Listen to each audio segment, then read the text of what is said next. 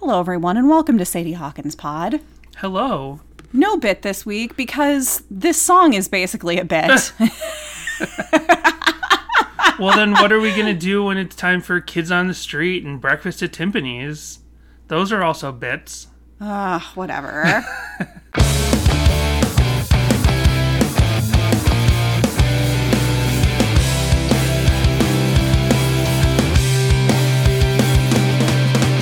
Hello again, everyone, and welcome to Sadie Hawkins Pod.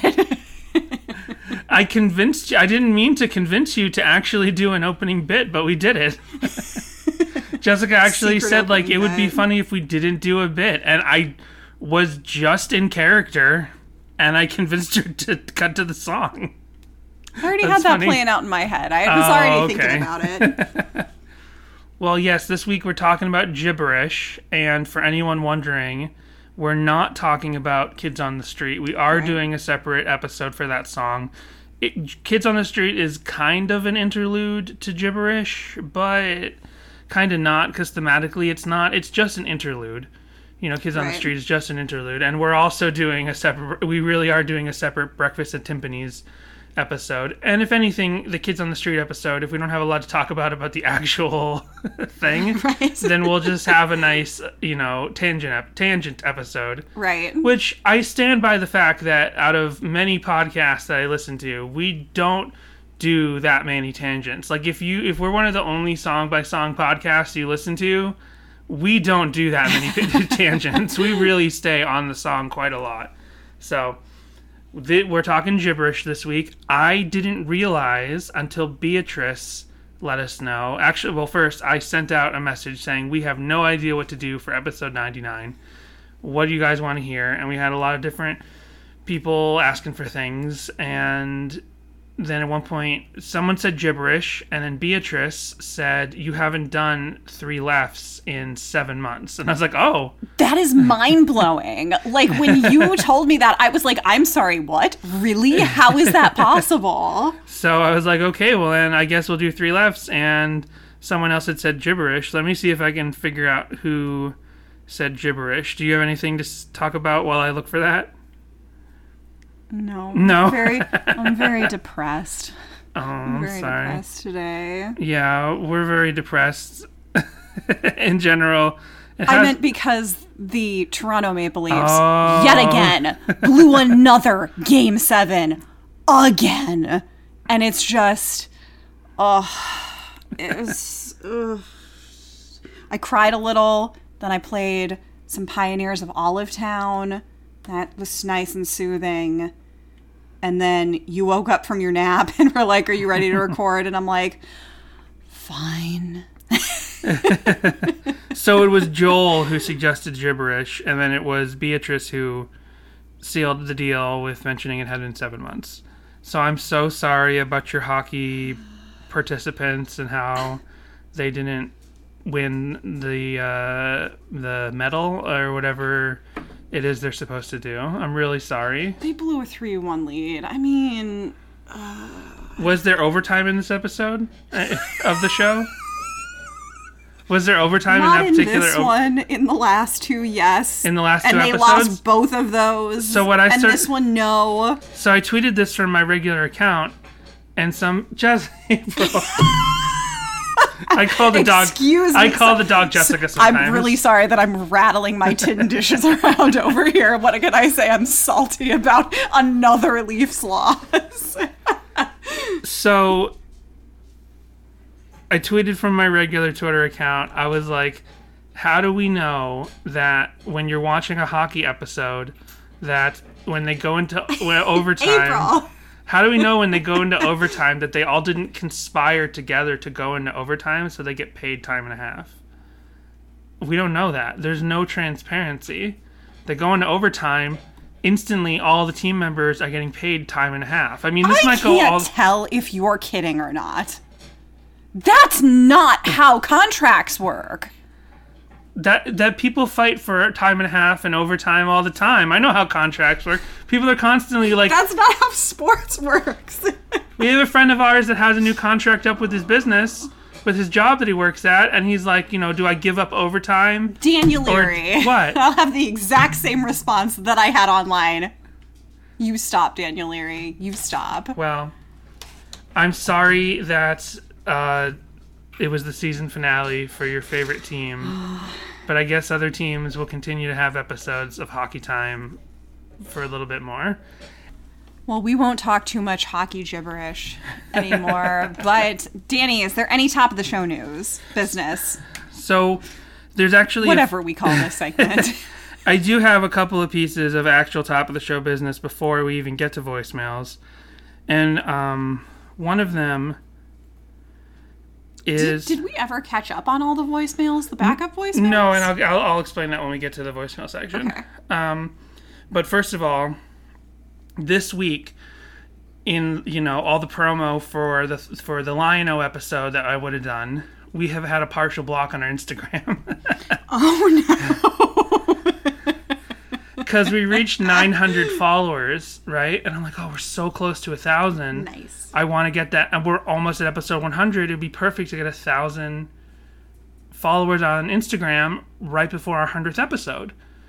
So, I do what I have done for every one of my social medias I've ever done, other than my personal one where I don't care how many followers I have because I really only want my friends to see it. But I've do the exact same thing I always done. Find an account that's kind of adjacent to the theme of our account and just start following people and then wait to see who follows back. And then a couple days or a week or whenever I feel like it later, go back and unfollow anyone who didn't follow us back, right? And the act of unfollowing actually takes longer because I'm too nice about it, and I want to make sure I don't accidentally unfollow anyone who did follow us, so I actually have to click into each account, see who followed, unfollow them, click into the next account. I'm a nice guy about it. I don't want to...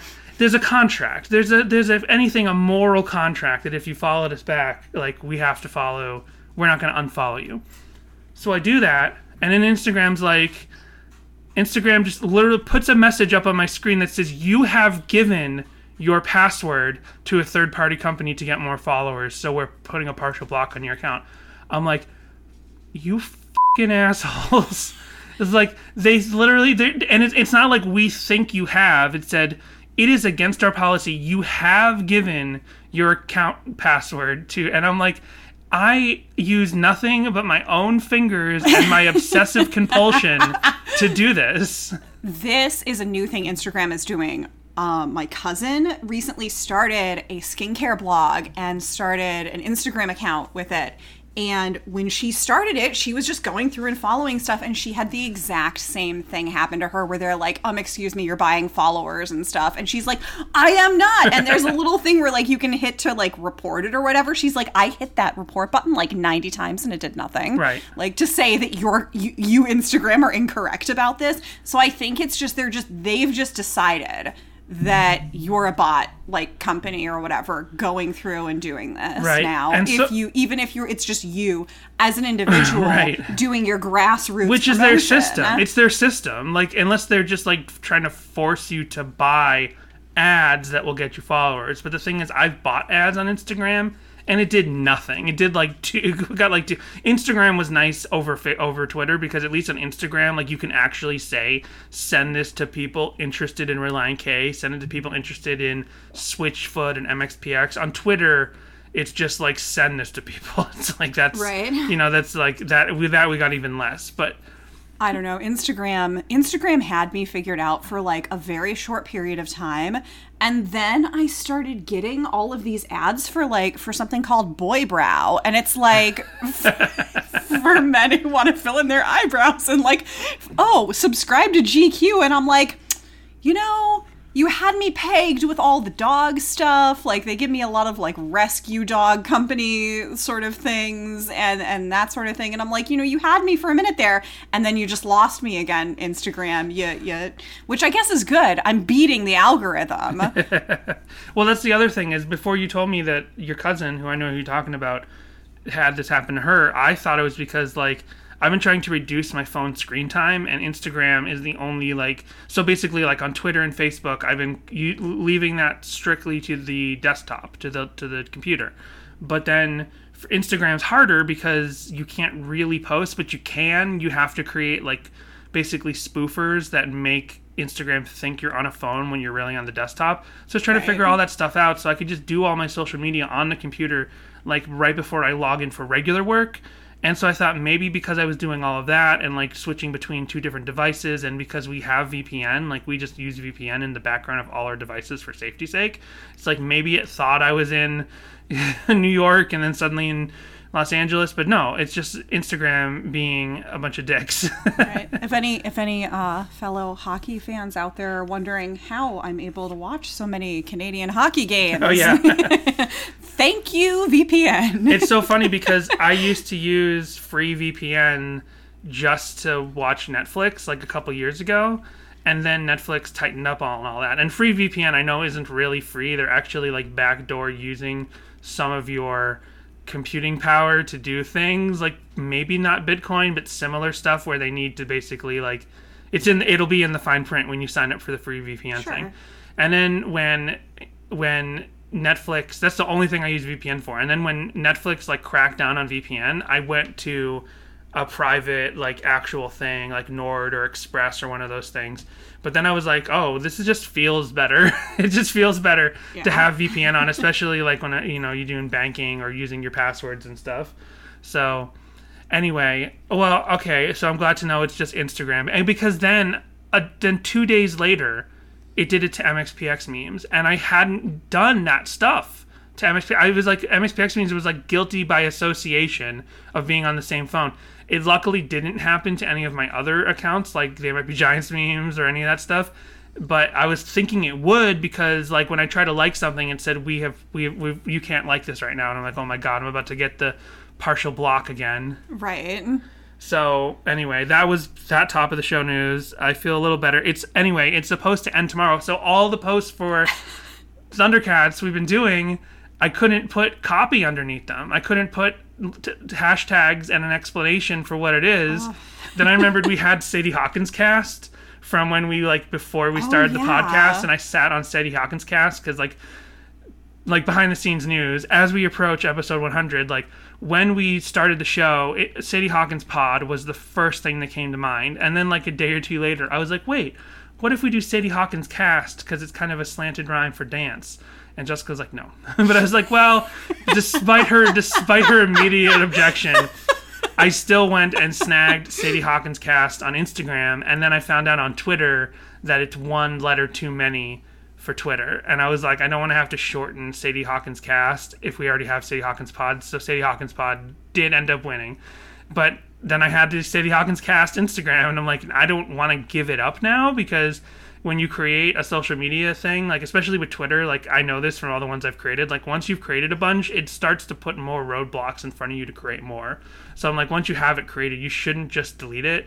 You should kind of sit on it and monitor it and make sure it doesn't get frozen. And then if you come up with a new idea for social media, then you've already got one started up, and you can change the name and you can change the email and all that stuff later. So Sadie Hawkins cast has been stepping in to explain the YouTube credits for any of the clips, and it can't give hashtags because the hashtags on comments don't actually do anything. But I love how you started out this segment by saying how we never go off on tangents. This is show related.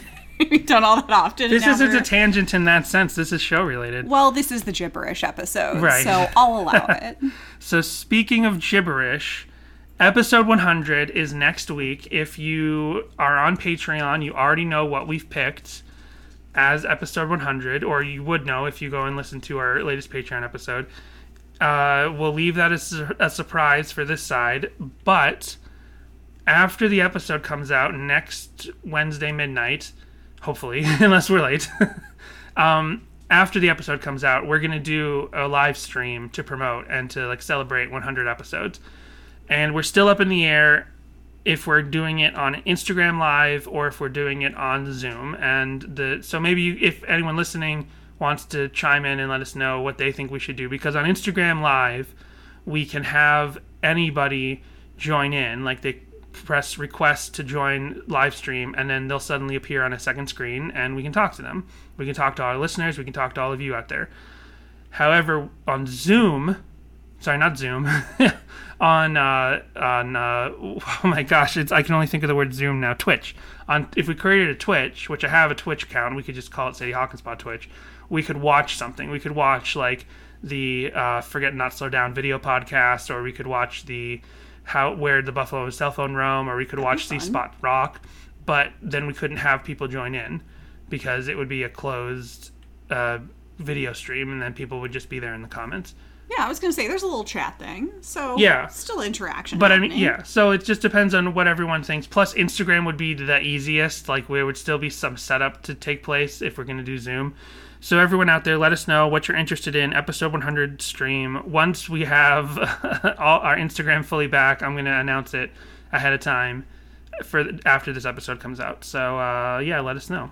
And then we do have voicemails. And, yeah, so we have we have only a few more voicemails that we still haven't gotten to. There's one from Adam Goff. There's two from Daniel, going back to our Be My Escape episode, which I still want to play. He's got some interesting stuff.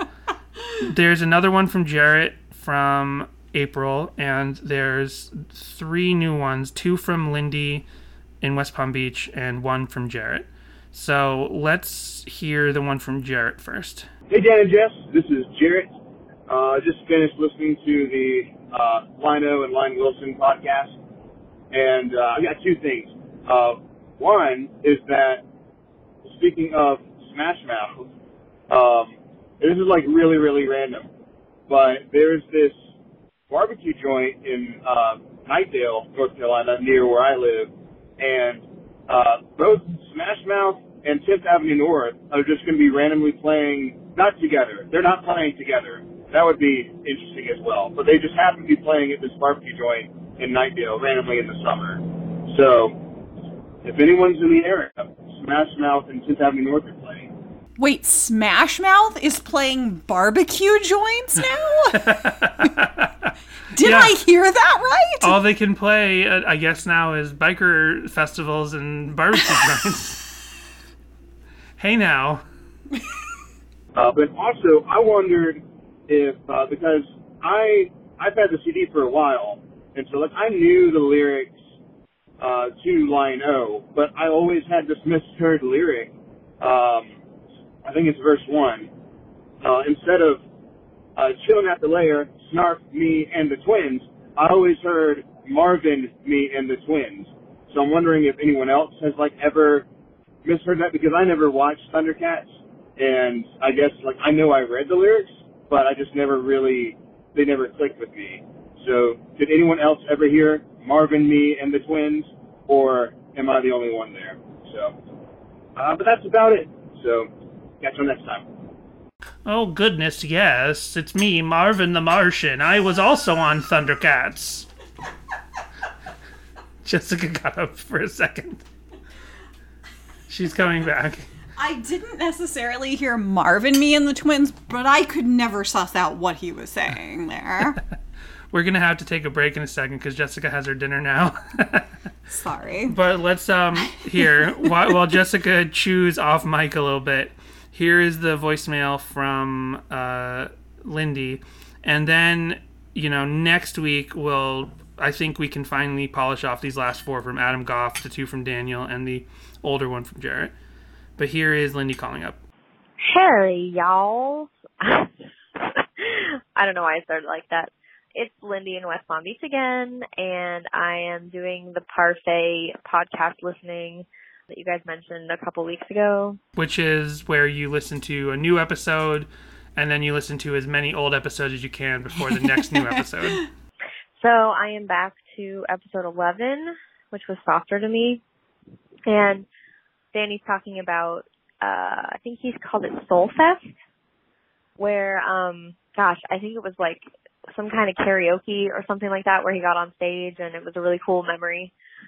Yeah, it was where Five Iron Frenzy did a karaoke show where it was in a small indoor venue in the otherwise outdoor festival grounds. And it was a ski resort, and it was in one of the lodges where you could have little conventions at the ski resort. And I'm always bad at estimating people numbers, but it's probably around 300 or 400 person venue, and they had a karaoke event where it's like they brought up 20 or so Five Iron Frenzy fans, and you cycled through, and they each sang like a couple of lines of a song, and got tapped out if they messed up the lyrics or something like that. And Relient K was going to do the same thing, and I knew Relient K more personally than Five Iron Frenzy, so they were like, "Oh, we're going to do the same thing," and they were going around telling the fans who they knew personally who talked to them, and me and my friend Johnny were two of those. And so they asked, "Do you want to do this?" But then they didn't have time to do it. They couldn't actually do it. Relient K couldn't do the karaoke thing. So I just got to go up and do the screaming part to Softer to Me. So cool. Which was already a common thing. It was usually in those like early days of the first two albums, a fan would come up or a fan would be handed the microphone just to do the scream towards the end of the song. And I got to do that one time. But I wanted to share my memory of seeing Relient K for the first time when I was, I don't know, I was probably in middle school at the time, maybe 8th grade or something. And back in the day down here, there was a concert called Buna Ducious, this huge Christian concert in South Florida. And that was the first time I saw Relient K. They were really not that well known, but I was in the lawn seats and I heard them and I thought, oh my gosh, these guys sound so cool and they look cool and, you know, like punkers and rockers and whatever. So somehow me and my friends got to go into the stadium seating area. It started raining and it was just so cool. I was like, wow, these guys are so awesome. And it was the first time I ever was able to get into the covered area. So I was like, oh, I must be cool now. I must be one of the cool kids. Then a couple years later, I saw them again at, I guess it's our version of Soulfest, which was Winter Jam. It was Christmas time, obviously winter. Matt T was on his piano and they were about to do, oh my gosh, I don't know, one of the Christmas songs. And he told everybody, all right, get on up on your feet. And I jumped up and I was like in the very first front sections and I jumped up and he's like, everybody start dancing. And I was like, I'm going to dance so Matt T can see me. And I was with my best friend who thought I was totally crazy at the time. And I thought Relient K would see me jump up and start dancing when they played their Christmas album. And anyway, I am pretty positively sure that nobody saw me. And I was just grasping at straws. Anyway, love listening to the old ones, also the new ones. You guys are awesome. Bye. That's fun. Yeah, thank you. Yeah. Yeah, I've heard of Winter Jam. I hear it all the time because more than Soulfest, I feel like footage and audio of Winter Jam gets out there in the world more often than Soulfest.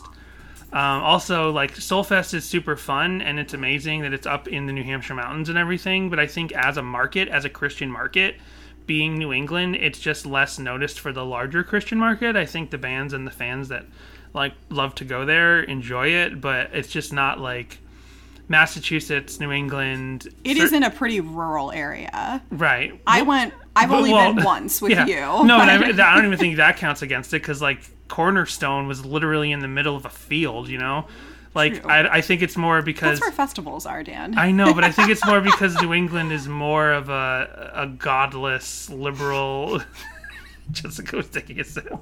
Area. So it's not seen as a big Christian music market. I think it is more today than ever before because I think there's more evangelical culture in New England than there was even 20 years ago. But yeah, my point is Winter Jam, I feel like gets heard about a lot more often. I think there's even a Five Iron Frenzy bootleg around online that is specifically from Winter Jam, but you don't see that same kind of stuff for Soulfest. I love that you're still listening to the old episodes and the new episodes because, like, I am terrified to go back and listen to the old episodes.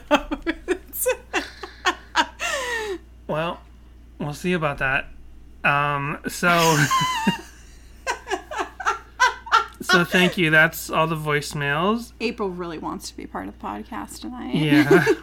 Oh, one of my biggest Relient K regrets is Florida-based, and it will always be when I worked at Universal Studios for one summer after college, and was like in that holding pattern between leaving Florida and going back to Massachusetts and New York. April's very upset she knows this story and she's very upset to hear it. When you worked at Universal Studios, you basically had carte blanche to like walk anywhere. Like, it's really kind of bizarre, and I don't know if it works that way now, but in 2006, 2007, it did. Like, you have a Universal Pass, and no one differentiates of, like, you're not supposed to be on this side of the park. The only things you couldn't do is, like, literally walk into the studios or walk into the restricted ride areas, but you could walk around any employee area as an employee of any department, right? And so I was like, so then Rock the Universe was one day, and I was like, I'm going to use this to try to get as close to Relient K as I can. I haven't seen them in so long. I haven't talked to them personally in so long. I'm going to try to use this advantage. And I'm like, Rock the Universe is probably going to be like an area where I can't get to, but at least I can get closer than many other as an employee. And at the end of my workday, I was like, I'm too tired. I'm going home. Because I used to start work at 5 a.m. And we had to drive 40 minutes. I'm like, understandable. Yeah. Did I sneak you in one time into the back area? I feel like I did. I feel like you did. Yeah. I don't remember it super well. 'Cause I think you can't do that at Disney. No, yeah, you can't do that at Disney. Yes, I did. I remember now. We went in. I mean, I don't work for Universal anymore. I don't care. They're not going to. So we went and we bought you a pass. And then the thing is, like, working at Universal, like, you could literally just. I don't know if it works this way anymore. If anyone works at Universal Studios Florida, let me know if it still works this way. But you could go to the park anytime and not pay anything because you just walk into the employee area and then you just walk out into the park and then you hide your badge and you just go enjoy the park. Like, it was just all open to you at all times. It was crazy. So I wonder now, so I'm thinking, we bought you a pass. I think we did buy you a pass because we weren't going to be that sneaky. But we bought you a pass, went into the thing, and then I took you, or we just walked you back into. I was like, come check out the employee area, and no one's going to say anything. There's no security guy walking around checking badges. They just see the lanyard on you, and they'd be like, okay, cool, they're cool, you know? And yeah, at Disney, you had to be in costume. If you weren't in costume, you could not go through the employee entrance. You couldn't enter the park through the employee entrance unless you were in costume. Like, even if you were just going for the day, you had to go through the main gates and use your main gate pass, which they don't even do anymore. Now they're like very stingy. Disney is like super stingy. There's like no more main gate passes or anything like that. It's like you can always get yourself in, but now it's like you only get like 2 people a year or something like that. Right. So I think that so they must have like cameras around, and they definitely have security, of course, but it's not like any employee entrance where someone would walk from, say, the Harry Potter section, and then they're going to go work at like the Harry Potter froggy ice cream stand or whatever it's called. I'm making something up, you know what I mean? Like the swizzle juice. Classic Harry Potter. Froggy ice cream and swizzle juice, and you're going to go... like, you would just walk out from that section. No one was, like, standing there stopping you. So, you know, I don't know if this works the same way 15 years later, but, like, kids could just walk through that little section and walk in the back. So I did that with Jessica, and I don't know if we, like, brought you a fake lanyard just to hold around your neck so no one would talk to you, or if we just assumed you wouldn't be talked to by association if you were there with me with my lanyard around my neck. What house are you in, Dan? Which Hogwarts house? Ravenclaw. Good. I did not think you were going to be able to remember that. I made Danny take the Pottermore test. I knew it was one of the 2 that people hate. You mean one of the 2 that people don't necessarily want to be in? About. Yeah. And I would be in the other one. Hufflepuff all the way. So, yeah, gibberish. We're talking gibberish right now for sure. And, see? Still on topic. Yeah. So there's a hint of British Thiessen in this. He puts a little bit of flavor on some of those vocals. Yeah, this definitely feels like it could be a like a teenage bedroom Thiessen song from the the bedroom. Jessica's laughing at the word bedroom. I'm talking about when you're a teenager writing songs in your bedroom. I'm like, you know, in all the... Bedroom eyes? He tells me in his bedroom voice. Bedroom eyes in all of the old music videos. He tells me in his bedroom voice, Hibba Dubba Tinny A. So what I'm saying is this definitely feels like it could be a song along the lines of I'm Lion-O or Softer to Me that could have been from their teenage years, from their demo years, from their pre-Goatee time. But, if it's not, that's fine. It just has that similar chord progression that you hear a lot on All Work and No Play. And I'll say that I don't love this song, and I don't think about this song a lot. Because of all of the songs on Three Lefts, it's probably the one, especially it's so late in the album, but it's probably the one that sounds most like we put the first 3 Relient K albums into an AI, and this is the song that came back out. Not just the fact that the lyrics don't make sense, I mean like the chords and the progression and everything sounds like the most stock version of a Relient K pop rock, pop punk song of this time. It sounds like the back burner one that just doesn't have a chord progression that actually stands out from anything else that they do. Yeah, I like it. I like the music in it. It's pretty basic, and it's a pretty basic and straightforward message. It's short. Gotta love a nice rockin' short song. Yeah, that's what it has for it. They're doing the classic stopping guitar thing that Relient K does. That they then complain about when they've done it.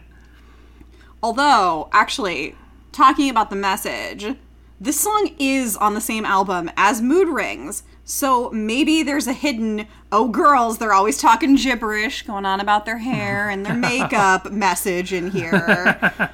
Or, no, you know what? I've changed my mind now. This song is a problem. Kids on the Street is right before it. What if this is like a slap in the face to the fans? They're like, you fans, you're always talking gibberish. Oh, so just stop talking. What if they wrote this about me and my friend Johnny going up to them and giving them trouble all the time? Since it opens with Kids on the Street, which is just like kids being weird to Relient K. I've turned on this song in a matter of a minute. Well, I mean, I don't know. I thought it just sounds like it's about, because doesn't the among the few non-gibberish lyrics, it's like gibberish is something that's not good to speak to all your friends. Isn't that what he says? Yeah. So if you're right and you're saying the fans are coming up and speaking gibberish to us all the time, then he's at least calling us his friend. So that's nice.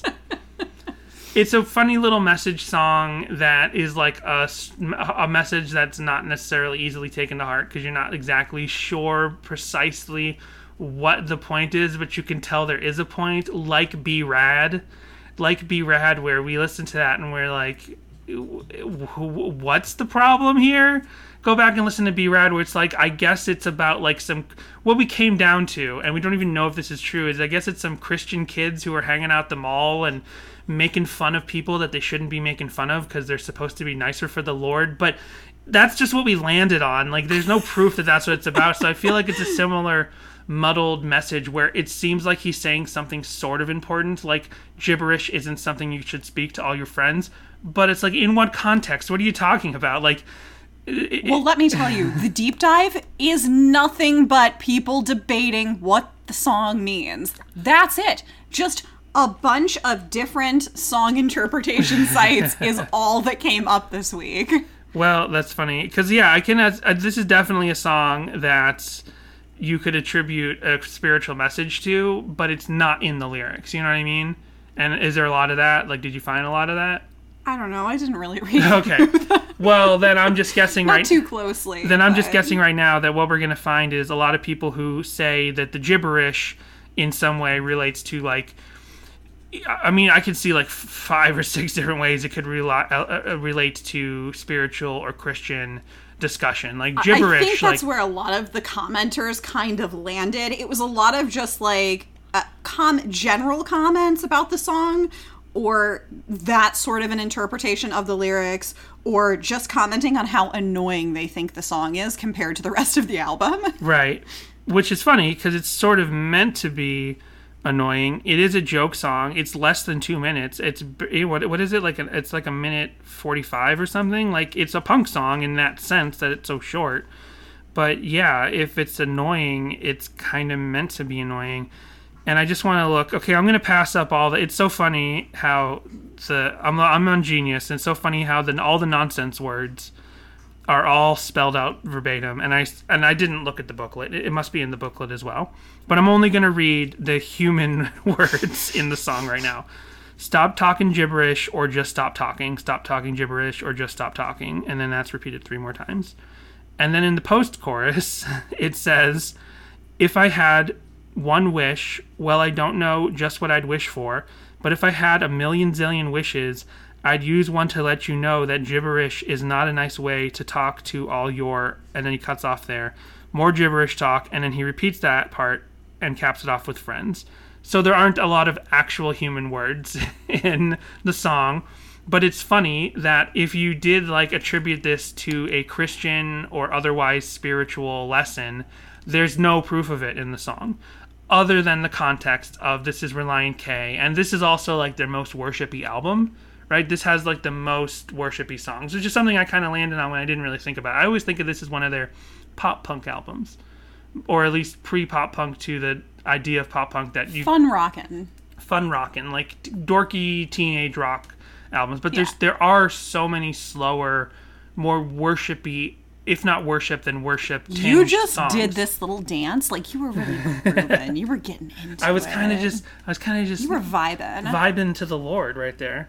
But there's nothing in the song that attributes this to any kind of Christ-centered message, aside from the fact that it's Relient K. I would say even more than, say, Be My Escape, where I had my specific, theme where we talked about that. There's proof in Be My Escape that it's about God. There's nothing in this song that really says what this is about. This is more like Be Rad, where it seems like he's saying something important about a basic life lesson, but there's not enough to really understand. So you basically just got to take it at face value. So who is talking gibberish? What is talking gibberish? Maybe it doesn't matter. Maybe just in general, he's saying choose your words.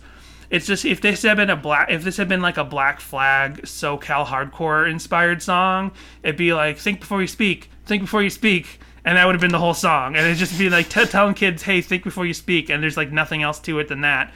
And then whenever you have a time in your life where you spoke before you thought, or someone is speaking trash to you and you're thinking that person's not thinking before they speak, then you'd always go back to this sort of hardcore song in your mind that you remember from when you were a kid. That's essentially all I take away from it. That's all that can be taken away from this song otherwise to me. Yeah, I think it's definitely one of those just make of it what you will, because it's funny that you mentioned that this is one of their more worshipy albums, because I personally never thinking of it that way, being someone who just bought their favorite songs off of iTunes, which were the decidedly not Christian ones, which were your college kids, you're in love with the 80s, your mood rings. Right. So there's a great mix on this album of different message or lacking of message songs. Right. I just, in general, when we started this podcast, was kind of rethought how I always looked at Three Lefts, because I thought of Three Lefts as basically a sibling album to Anatomy. I thought it was basically the same sort of sonic palette as Anatomy, with a little bit more mature production and a few more, just basically they had grown a little bit from Anatomy. But then I listen to it nowadays and I'm there's so many more mid-tempo and slower songs on here, many of them specifically worship themed, and I was surprised to find how little fast rock there is when compared to what I think there is.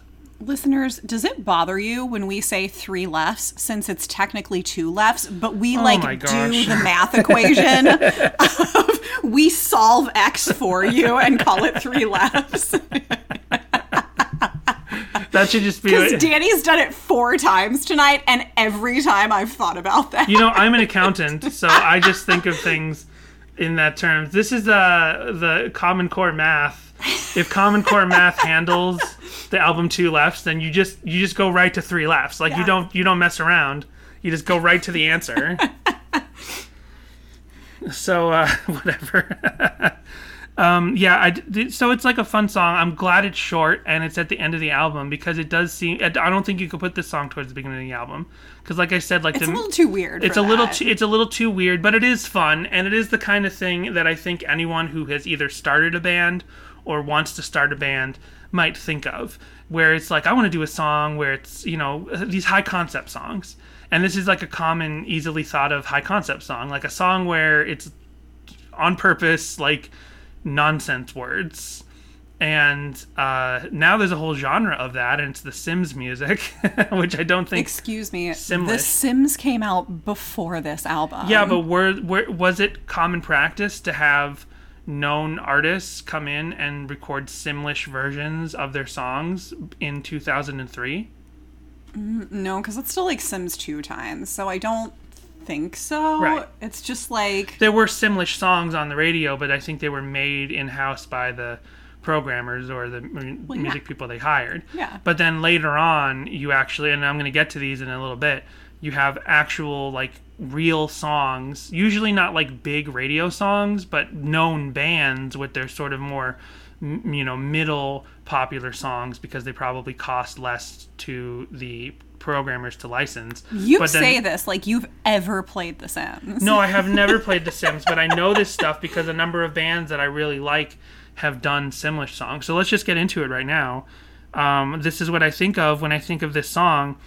And so yeah, Matt Thiessen starts with a high concept of like, I'm going to write a song where I say a bunch of syllables that almost sound like words.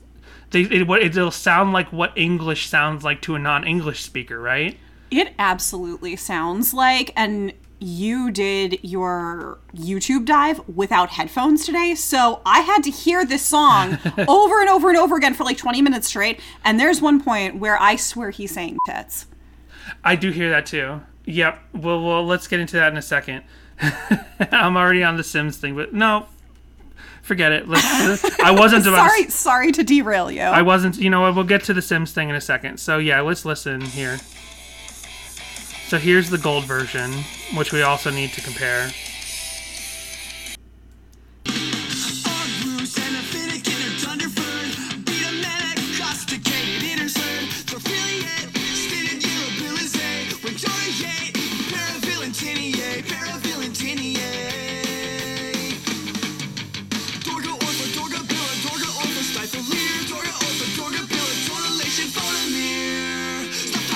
So right there, I always think he's saying Boromir, yeah. Or I hear Boromir. I know he's not saying Boromir, but there should have been like there should have been an editing or a double check to make sure none of the syllables sounded enough like something else. And actually, The Sims 2 did not come out until 2004, so we're still in Sim 1 time. Yeah, so there's no way so there's definitely no rock songs. No.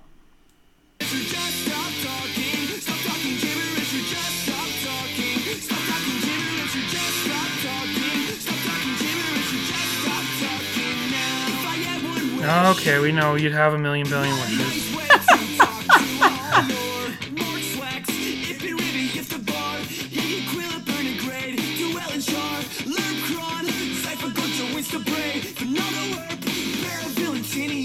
Still didn't hear the word tits, but I did hear the word pray, which definitely shouldn't be in there, because then you're Christian band, you're like, oh, one of the nonsense words was pray. So then you're like, is that a message? Did you hear it?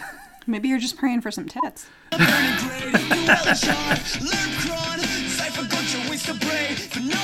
What's a bray?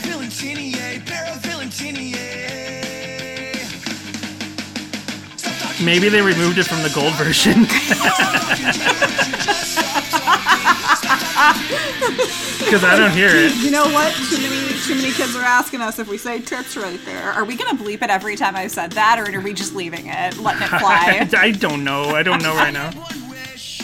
And I mean, that's it, right? So, okay, well, we'll try to find the T word while we compare. So that was the gold version. Here's the non-gold version. And this is one case where I think the original mix and the gold mix, they clearly are different, but it's not like one is clearly superior to the other.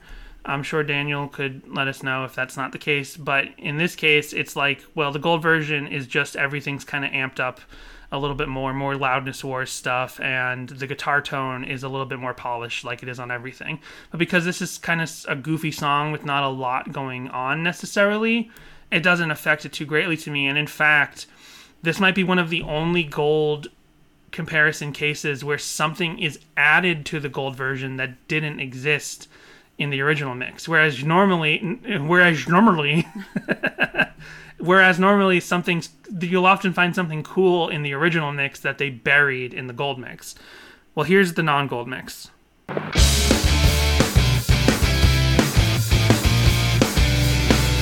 So sort of right off the bat, it's just like the guitar is a little bit more punk in the sense of being less polished. Yeah. And the vocals are higher up in the mix.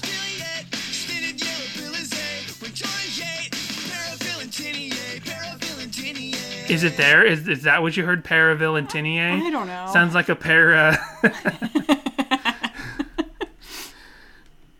Dorga Orpha, Dorga Billa, Dorga Orpha, Stifleer, Dorga Orpha, Dorga Billa, Tonalation, Phonamir. Stop talking gibberish or just stop talking. Stop talking gibberish or just stop talking. Stop talking gibberish or just stop talking. Stop talking gibberish or just stop talking now. If I had one wish. So yeah, I don't know. I believe They you. say That's the in there. Paravillaintinie thing a number of times, and I feel like it's only once that you hear it in there. So maybe it's towards You know the what? It end could be or like one of those something. things where if you keep saying the same word over and over and over, it starts to lose its meaning in your brain. Like you're just like kitchen. I always use kitchen because we're in the kitchen. Hold on, I need a better word. What's a good example? Tiki. Tiki. It's too many. It's too short. Necklace. I'm already starting to lose it. Necklace, and it starts to lose its meaning. Tiki's too short though. I can keep thinking of the cute little birds and sitting there eating my my Whip. pineapple. Yeah, my Dole Whip. So the big change that I could tell, aside from the overall guitar tone and sort of mixing everything up a little bit, is in the gold version, there's this thing in the I chorus. don't know what I'd wish for, but if I had a million zillion wishes, I'd choose one to let you know that gibberish is not a nice Okay, it's earlier than that. gibberish. You just stop talking now. Okay, there's this I heard lead. a different word in there, by the way, but I won't say what it was. Oh no. This might be why they buried it late in the album, because they're like, this is the Rorschach test of Relient K songs, and who knows what you're gonna find. I remember on POD's Satellite album, there's on one of the first songs, I think it's Boom, Here Comes the Boom, which is, I believe, what the Kirk Douglas, what's that guy's name? Kevin James. I'm pretty sure the Kevin James movie gets its name from the POD song because Adam Sandler is a bona fide POD fan. What? What? For sure. What? For sure. POD had a song. Well, first of all, Here Comes the Boom. If it's not a Happy Madison production, it's got to be adjacent to it. And Adam Sandler is a POD fan. And not just because of this, but because he's a POD fan, he specifically brought POD in to record a song for the Little Nicky soundtrack, and they recorded a video for it. It wasn't even like a new song for the Little Nicky soundtrack, like get the Christian rap rock band to sort of put some divinity into our joke around Satan movie. He's a POD fan. Amazing. Yeah. Also, I've never heard anything more early 2000s than that. Right. So I think in Here Comes the Boom, they say blast a big SD, which I'm not even sure what that means anymore. I think I did look it up at the time. But when you hear it, it sounds like he's saying blast a big ass D. And it's like, whoa, POD swore. Now, I didn't care because my parents didn't monitor my music, and I listened to Christian music on my own. But I was like kind of positive that there must be kids out there who had their POD CDs taken away because the parents heard big ass D, and then they're like didn't look at the booklet and see it says big SD. And then there's like Starbucks lovers. There's all these, which isn't a swear. I'm just saying like in terms of misheard lyrics. So I mean, I know I prefer a big SD card when out shooting anything. yeah, exactly. We need a big SD card for our Nintendo Switch. We do. Yeah, because we have so many games on there. So the big change in the gold mix is, and I couldn't even tell if it was in the 2003 mix, is during the chorus you hear this extra guitar sort of lead that's happening with, I don't know if it counts as a lead, but this extra like rubber bandy sounding guitar lick happening in the background. So here it is. Stop talking gibberish or just stop talking. Stop talking gibberish or just stop talking. Stop talking gibberish or just stop talking. Do you hear that in the background? Mm-hmm. Stop talking gibberish or just stop talking. Stop talking gibberish or just stop talking. So that doesn't, I can't hear that in the 2003 mix. So it's one of the few cases of something being added or brought up in the gold mix. Here's the non-gold. Stop talking gibberish or just stop talking. Stop talking gibberish or just stop talking now. I kind of hear da-na-na-na-na, but I don't hear that, and that's why I thought of it as rubber bandy, because it's got this extra sort of like stretchy sound to it on the gold mix, and I can hear it deep in the original mix, but they brought it up in the gold, and it actually sounds a little cooler, and that's got to be one of the first situations of that, of where they really brought something up or added something or fixed something between 2003 and 2006. Sure.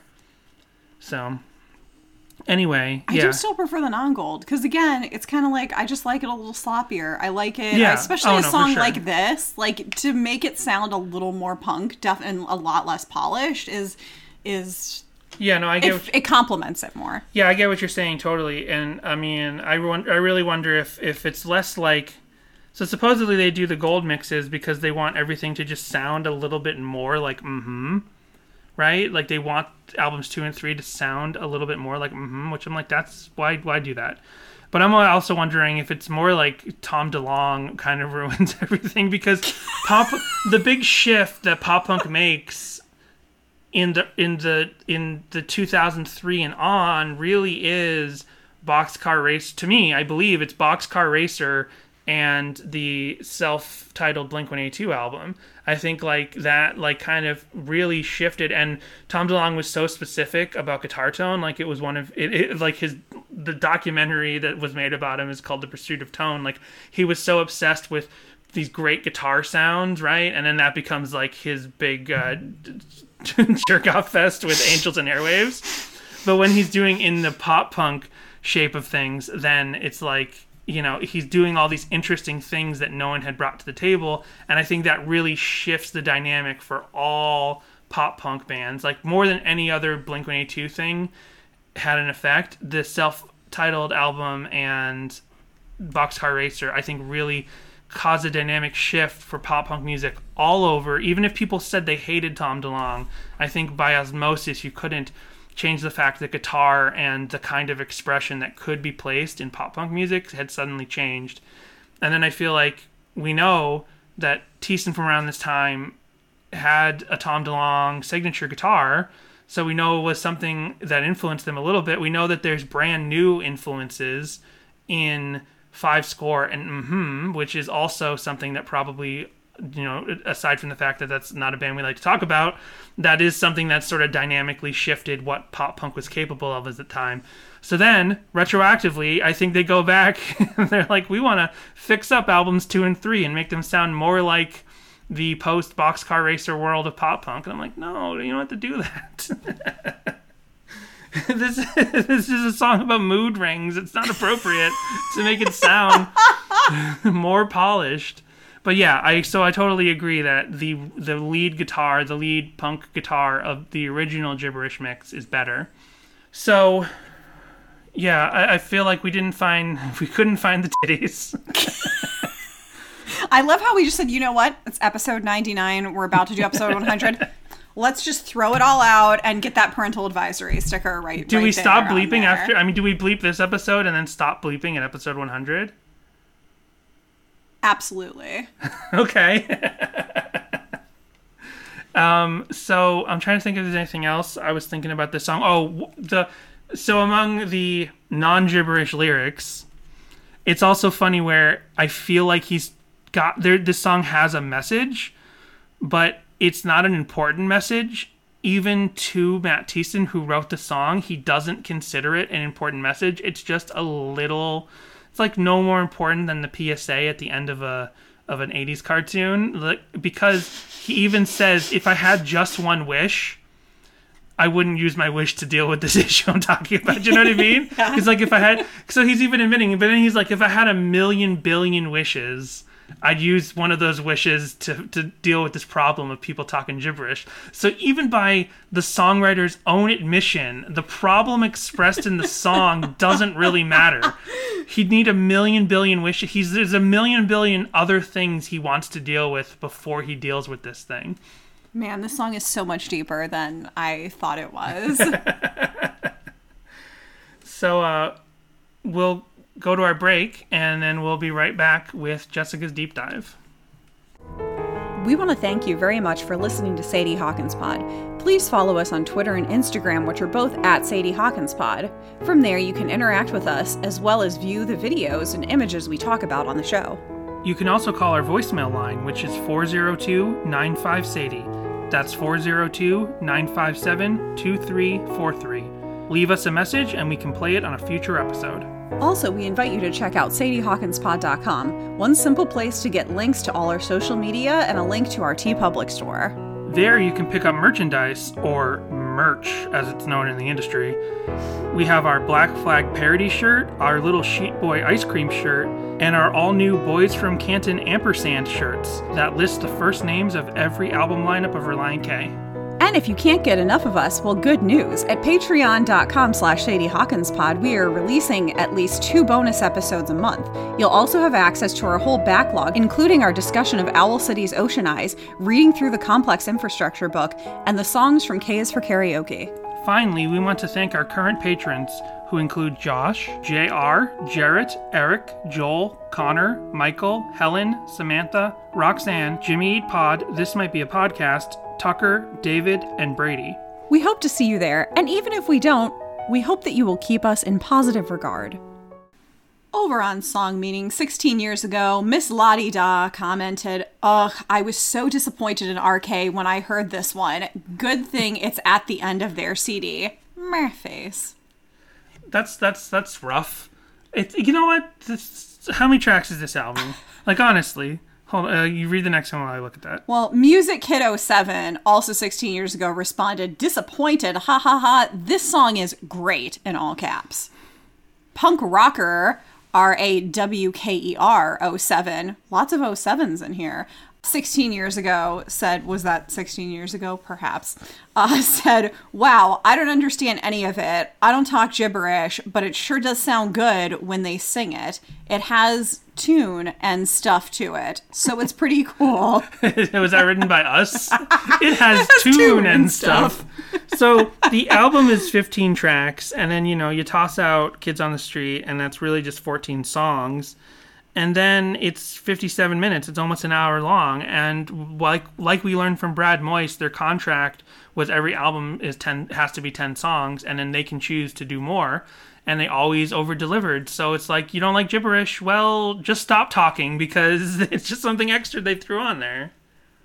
Leah Marie, 16 years ago, said, "I think the song is talking about how people just talk to talk, most of the time not talking about anything that truly matters. I think what this song is saying is that we should stop talking about the, quote, gibberish and nonsense that we usually talk about, and talk about something that actually matters to life.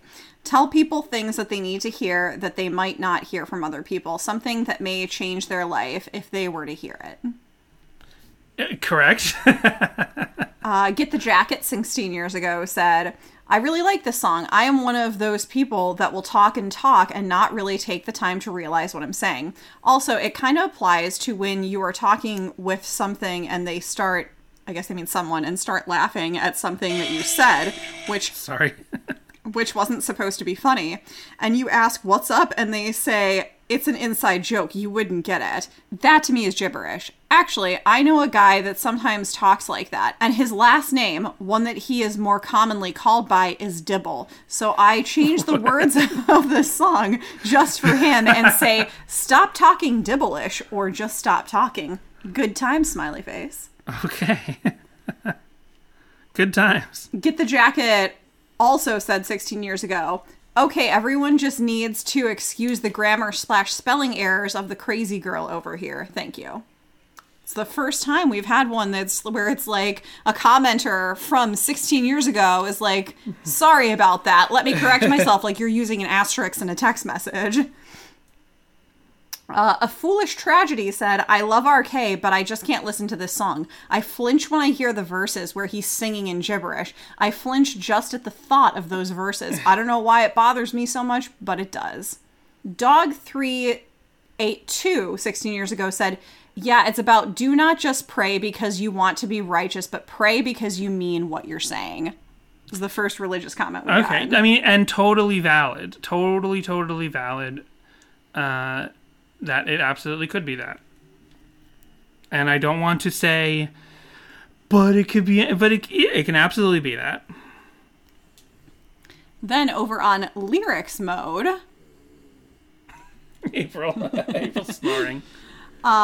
Fetus the Dragon in 2015. Feed Us the Dragon or Fetus? Fetus the Dragon said, metal. I think this entire song is just trying to get the point across that you shouldn't talk gibberish, meaning you shouldn't talk in a way that you know no one will understand. If you say something, try to say it on the intelligence level of the person you are saying it to, whether it be the President of the United States or a 5-year-old. Also, this song is actually making fun of an actual language in a way. The actual language of gibberish sounds coincidentally like a combination of French, Spanish, and a howler monkey.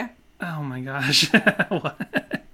You know, one thing I've always wondered, and I have Googled it and never found something that... I found one video that almost was it.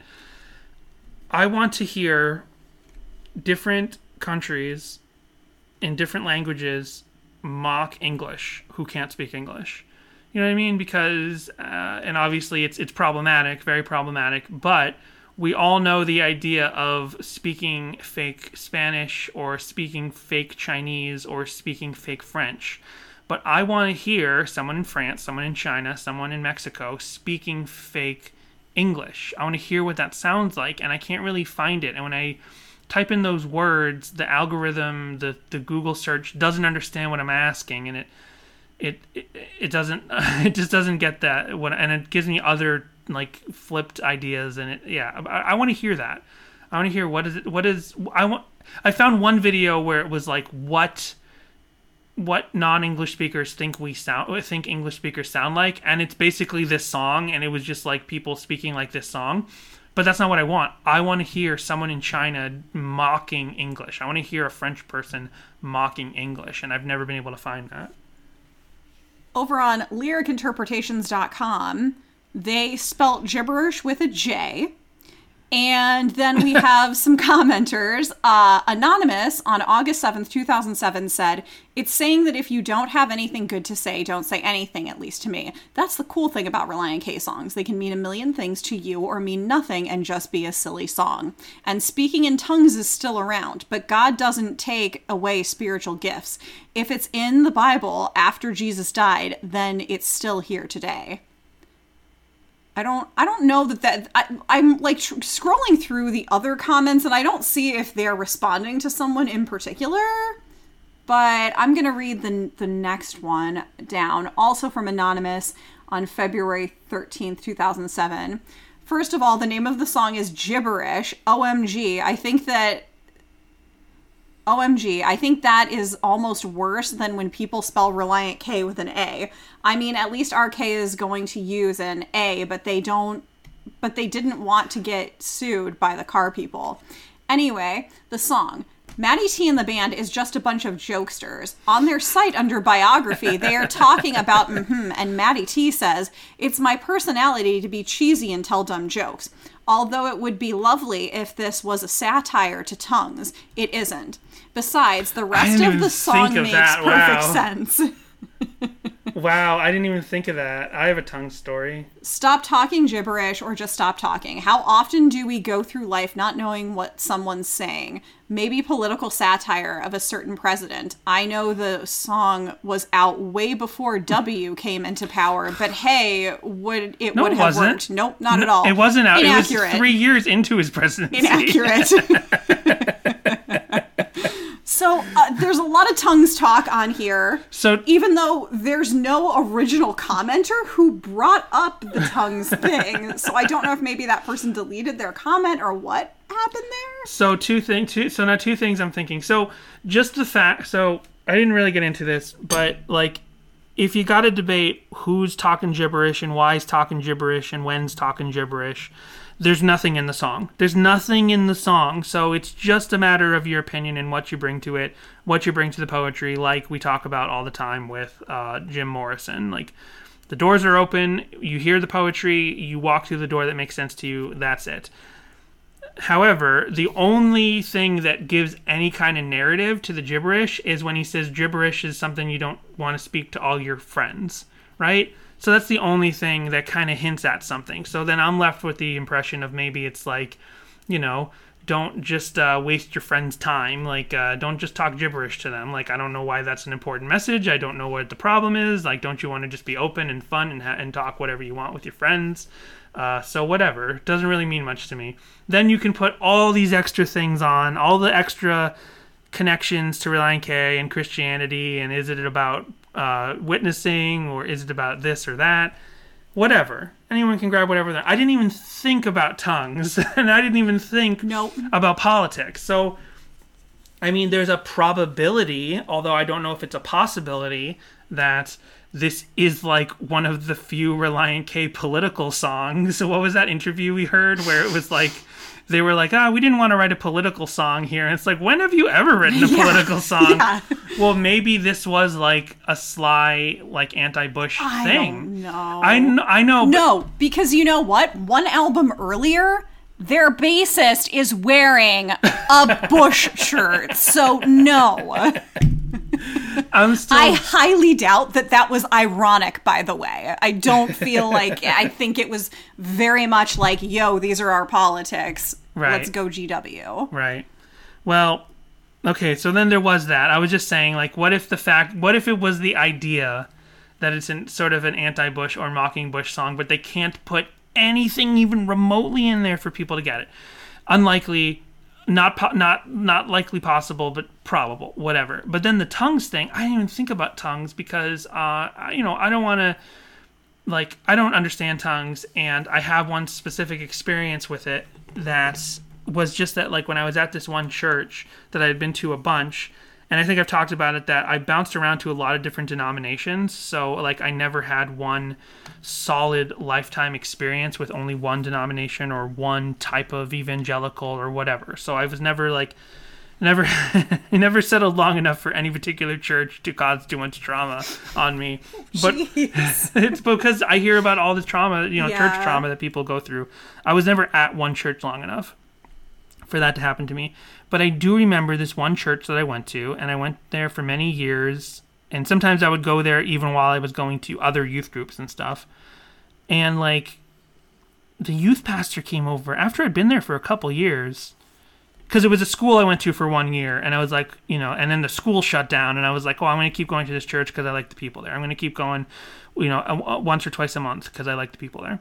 But then the youth pastor comes over one day and, like is trying to teach us how to speak tongues. And it's almost like being whispered, like it's a secret. I'm like, I don't want to speak tongues. Like, any form of expression that you have, what in or outside of the concept of worship, is yours to have. And so then put it in the context of worship. If speaking tongues is somehow expressed to you, then that's your business. But they were come over trying to teach me how to speak tongues, and I was like, this feels wrong. I was gonna throw it back to Harry Potter and make a parcel tongue joke, and I'm like, that's inappropriate, Jessica. Just move but on. At the very least, like, I feel like, I don't understand tongues because I haven't ever felt it or expressed it. And if people do, I am absolutely, that's their thing. And they could even explain it. And I've probably heard stuff in the past that I've just forgotten explaining it. But I was like, I've always been a person that believes in, like, genuineness of expression, right? And it comes from something as shallow in that as, like, punk rock or movies or whatever. And that, like, if you're gonna create art, you gotta mean it. You don't just do it just for money, or you don't just do it just because you think it'll be popular. Like, you do it because it's something you want to get out there and you hope that there's an audience for it. Honestly, that's why we do this podcast. Like, I've always been about genuineness. So when a pastor is trying to teach me how to speak tongues, and I'm like, I guess it could be a skill, but I would feel like it should be an honest expression, and if it comes upon you, then it just comes upon you, and then that's one of your, like, fruits, and that's one of your forms of worship. But, like, oh, you're teaching it to me? I'm very confused now, because this is not a part of my heart and soul, so no thank you. I had no experience with that until I saw the movie Borat, and I was like, whoa, what is going on here? So I was kind of weirded out when people would put their hands up when they were singing, and now I'm like, I get it. That's just like a normal part of worship. But it was just not anything that I had never personally felt the Spirit move through me enough to do that. So it was something that I didn't really connect with. Right. Just because, I don't know, to me, my faith isn't performative, and it is for some people, and that's perfectly acceptable. But it isn't my personal experience. My faith is very internal for me. Right. I did finally find the original comment. They nice. Buried it weirdly at the bottom. I don't really understand the structure of this website. Did you have something you wanted to add on there? I was just gonna say, when you say performative, you don't mean like people who perform, like look at how this corporation is all for social justice, and they're literally just performing for the credit with the world. When you say performative, you mean like actually like opening up and letting everyone know, look at me, I love God. It's not like I'm performing like I'm faking it. You mean performing like. One can debate tongues and what I mean by performative, but I won't go into that now. Right. I will just go to this anonymous commenter from November 16th, 2006, who says, I believe that this song is most likely talking about speaking in tongues. I have heard rumors that they wrote it just to see how many people would memorize the words, but I can't help but feel that gibberish is their way of talking about tongues. Now, I would like to stop for a moment and point out that they say quote-unquote gibberish and spell it incorrectly like the website does, which is Jiberish. I wonder if that's a regional thing or something. I wonder if like like how the English have U's in words where we don't have them in there. I think that, it would still just be what you get on your CD. Relient K is still an American band, American/Canadian band. So I'm looking it up, and gibberish with a J or gibberish with a G are both valid. But Relient K settled on the G for this one, and then everyone under here G is with two B's. Because jibba jab is a derivative of a derivative of gibberish, but both are valid. And if Relient K settled on one canonical one, then that's the one they should be talking about. They continue on to say, I think that they believe that speaking in tongues has been misused and is no longer biblical in the sense that it is used today. Biblical tongues, the way I see it, is if someone were to speak if someone were to speak to a crowd of people and the speaker only spoke English. Now the crowd speak many different languages, but do not speak English nor understand it. But everyone hears and understands the message that the speaker gives despite the difference in language. I think Relient K discusses the misuse of tongues and wants people to stop using tongues in a way that it was never meant for. That just like the grammar in that just completely dissolved as we went through it. And like I think whatever. I think Relient K, if that's what you think, sure, but I don't think there's any proof of that. So the one no one debating about the song meanings is over on Facebook. There is a community page called "I Know All the Words to Gibberish" by Relient K. I don't have Facebook anymore, so I can't tell you how many people are in this group or what's posted there, but it's out there if you know all the words to gibberish and you want to join that Facebook community. Then we're going to go back to Listen Up Reviews, where we've been before, and I'm just going to read what they have to say about gibberish. Gibberish is a hilarious song that does contain a bunch of gibberish, which is actually written out for you to follow in the liner notes. And its point is, when you talk substance. Smiley face. I actually have like 3 more websites just of people discussing it. One is NarniaFans.com. There's the LiveJournal communities popped up, which I was never on LiveJournal, so I'm not really sure what that means. I did try to go through them and be like, is this just any time gibberish is mentioned in relation to Relient K? I couldn't really figure it out, so it's there if you're interested. And another is from ChristianGuitar.org. Just more people debating the meaning of this song. Okay. Well, I'm looking at the Wikipedia for gibberish, and the American Wikipedia has gibberish spelled with a G, but then it says also called jibba jabber, which is with J's, and gobbledygook, which is with G's. And it says that the word is probably derived from jibber jabber, or more specifically, jabber, or jib jab. So Dan, is where the etymology comes from. Are you a jibber jabber, gobbledygook, or gibberish kind of guy? I probably say gobbledygook more often. Same. Yeah. I feel like I could say any of those. I feel like I'd use jibber jabber more ironically if I wanted to like denigrate what I'm referring to even more. I'd say jibber jabber because it would feel like even more silly. So I'm like what I'm making fun of feels even stupider and more silly that I'm going to use an even more outdated phrase to myself. I have definitely gone up to April while she's barking and in a doggy voice been like, quit your jibber jabbering. This also just reminds me of, okay, so the idea that Relient K would write this song for no other purpose than just the high concept of it, of a song that's mostly nonsense words, and see how many fans go to the effort of learning every syllable so they can come to the show and sing it. That seems completely valid to me because I know of a very, very popular musician who has basically done the exact same thing. And it's this guy, Weird Al Yankovic. So there's this thing called the Yoda chant. Here he is performing it at BlizzCon 4 years ago. But there's got to be dozens, if not hundreds, of Yoda chant videos. Oh man, I bet Weird Al's like a god over at BlizzCon. So this isn't extemporaneous. This isn't off the top of the head. This is a fully rehearsed chant.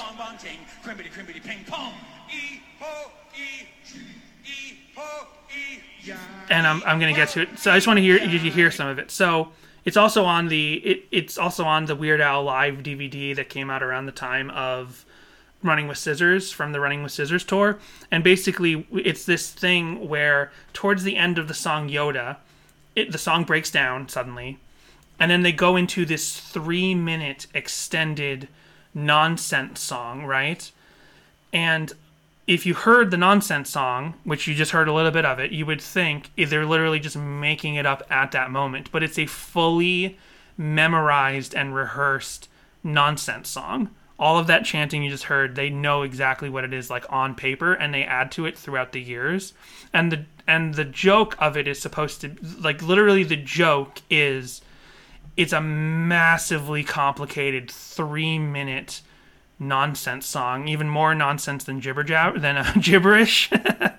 So like the joke is you're supposed to be amazed that Weird Al and his whole band would, oh my gosh, sorry, I just knocked over April Streets. You're supposed to be amazed that Weird Al and his whole band would memorize these like complicated time signature change nonsense words.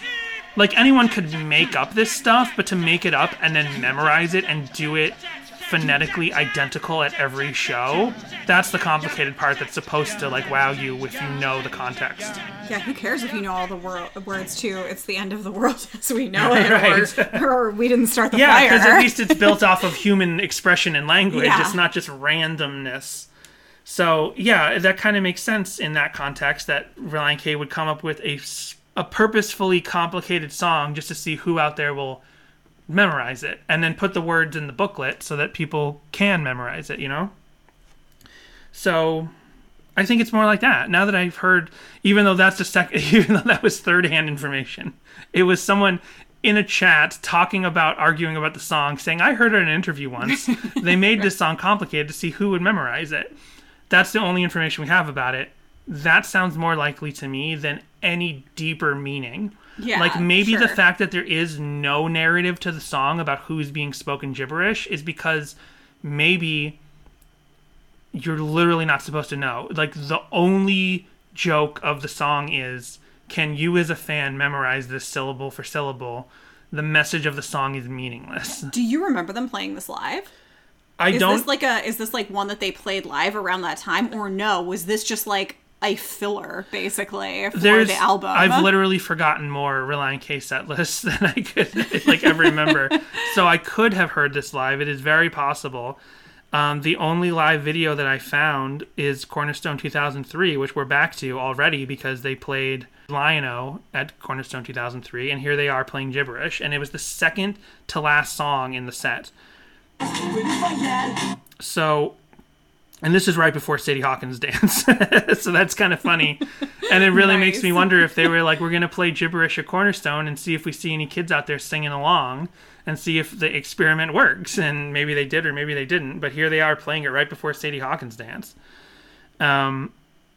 Let's see. And this version sounds even more specifically Blink-182 than it does on the album. So here's Cornerstone 2003, Relient K with Brian and Dave playing Gibberish.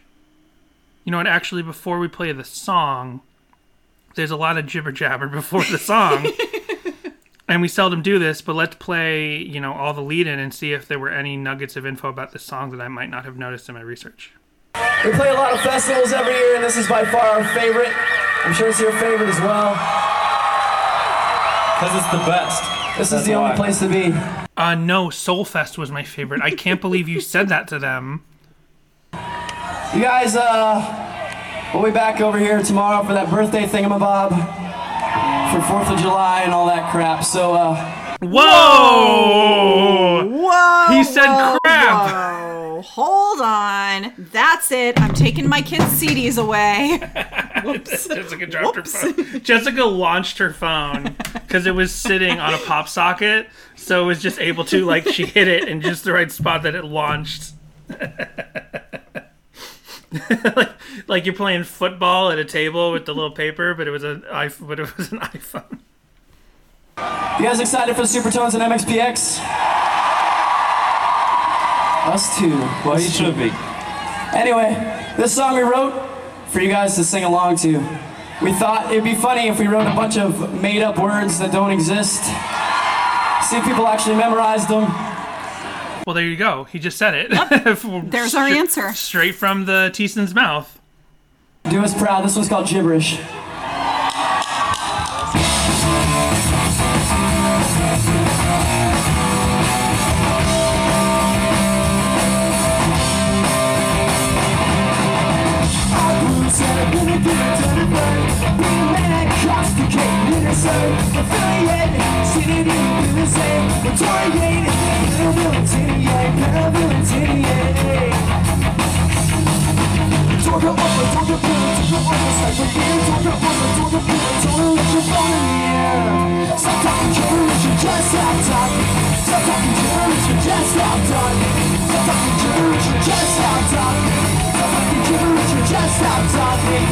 I feel like we could just play the whole song since it's only 1:45.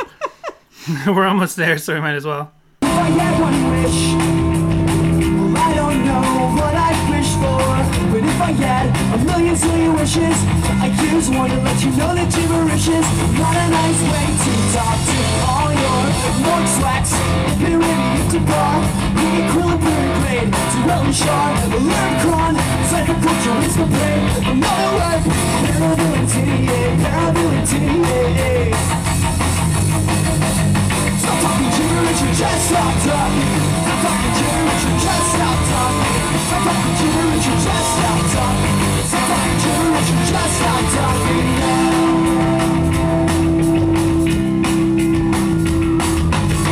If I had one wish, I don't know what I'd wish for. So specifically, that chunky bass thing happening really sounds like Blinkish to me, more than the album. But if I had a million zillion wishes, I'd use one to let you know that gibberish is not a nice way to talk to all your friends.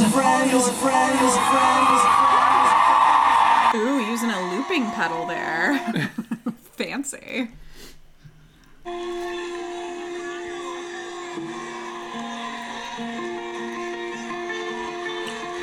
I just want to see if there's any more talk, but they launch right into Sadie Hawkins dance.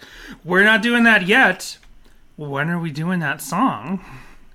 When You could don't it be? know. You don't know. I meant you, Danny, don't know. I was trying to trick people into listening to episode 100. Hey, we're deep enough in the episode. People don't listen to the full episodes.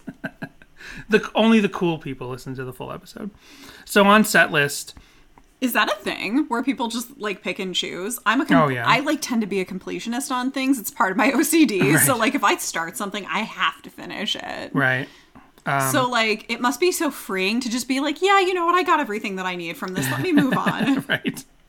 Occasionally I'll listen to a podcast and I'll just mention not any podcast that we know personally, but I will listen to a podcast and be like, I'm not getting anything out of this. And then I'll like basically like skip 5 minutes, and then cancel it out. But I always throw That's the still scrub. completing it in a way though. Yeah, I put the scrubbing tool, the time scrub thing to the end, so it's like it counts it as listened to.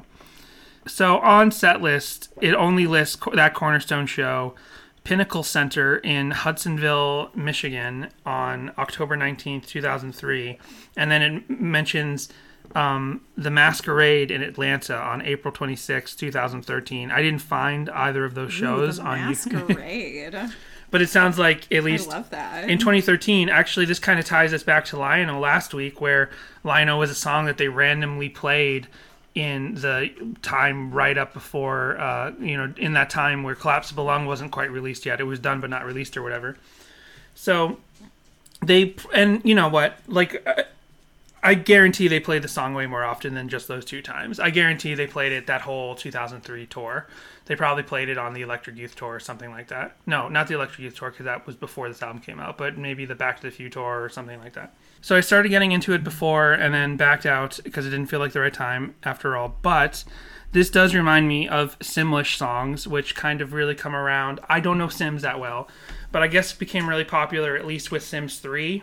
The idea of hiring known performers to come in and they take the original recording track that already exists but have the actual vocalists come in and do a Simlish version of the song. So I wrote down a couple notable ones. Well, first of all, there's one that's very notable, and that's when Katy Perry had the whole tie-in with The Sims. Like she had a Sims game and she did had an expansion pack. Yeah, and she had Last Friday Night. So there's the connection there, especially since we just talked about Cornerstone 2003 and you see her stage diving at that when she was dating Matt Thiessen. So that's the biggest one. We don't really need to go into that. I picked a couple other bands that feel Relient K or at least Sadie Hawkins pod adjacent. Sure. So here's the first one, and this is They Might Be Giants. Whoa.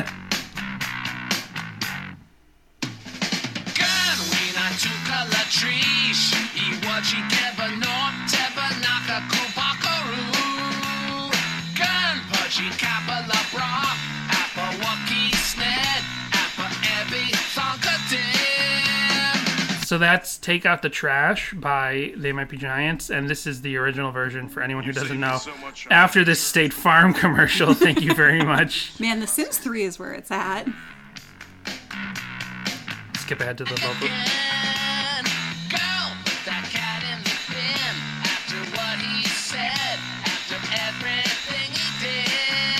It's from their 2007 album, so this must actually be later than Sims 3 or whatever. No, that's Sims 3. That is Sims 3? Yeah, okay. Sims 3 came out, I can't remember exactly when it came out, but it was definitely like late aughts. That's what we call that time, right? Right. Or early 10s. Yeah.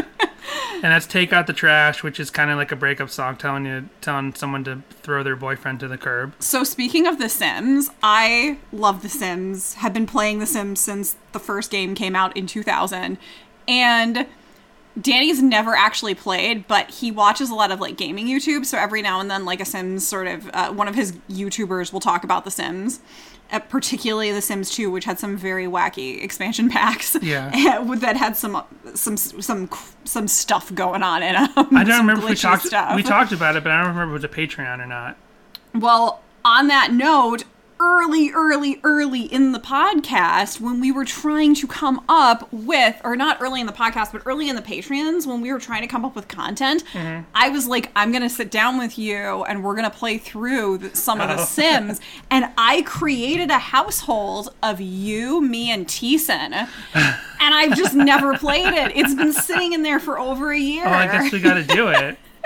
We did that stream we didn't stream it, but we did us playing Animal Crossing. Yeah. And that was an experiment in recording video game footage while we do an audio recording, and then we edit it together after the fact. So it was after that, because I think we talked about when we were doing the Animal Crossing thing about, are you guys enjoying this?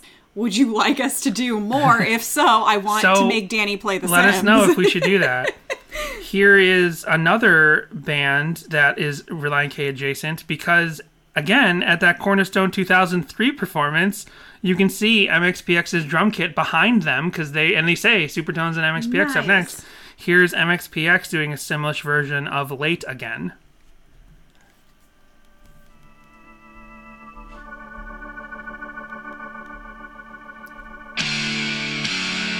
Actually, this says it's from Sims 2.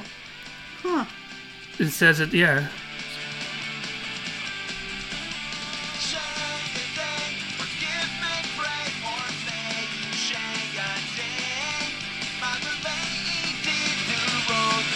The word forgive me sounded like just the word forgive me, because he says, forgive me, friend, for I am late again. Yeah.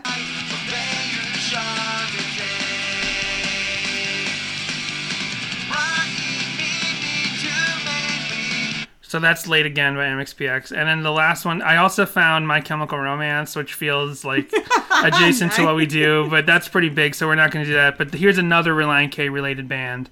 This is Paramore with their song Pressure. Sims 3 came out in 2009. Oh, okay.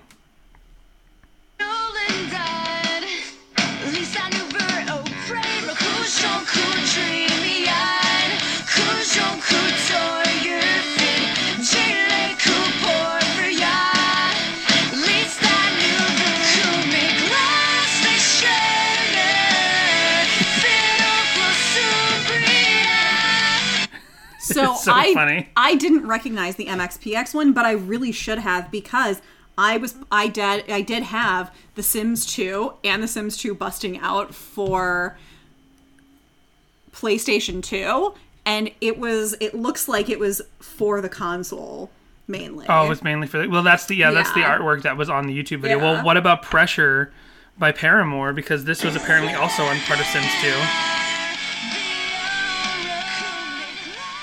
Does it sound familiar at all? Jessica's very entranced in reading about the Sims article she just found. Yeah. Jessica, does this... It says it's from The Sims 2. It's so funny. that is so funny.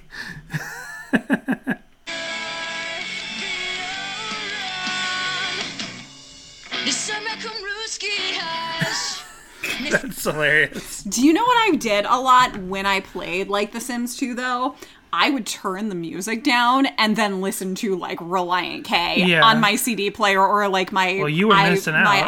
my iPod. I could not think of what that was called for a minute. No, I definitely did that sort of stuff as well. Clearly, I was missing out. When I played video games, I always listened to my own music, and I think I even said something about that one time as MXPX memes, and Mike Carrera replied, he's like, I don't know what you're talking about. It's like, I was like, because they did something about video. Oh, you know what it was? They released the art for their SoCal shows a couple years ago, and it was all video game based. And I'm like, this is appropriate since I used to play video games and listen to MXPX, and I connect those songs to those video games. And he's like, I don't know what you're talking about. I'm like, well, just take my word for it. Everyone in my generation would play RPGs or big adventure platformers and would have their own CD player going, and then those songs become entwined into thinking. There's still Five Iron Frenzy songs that when I hear them, I think of specific stages from Spyro the Dragon. Nice.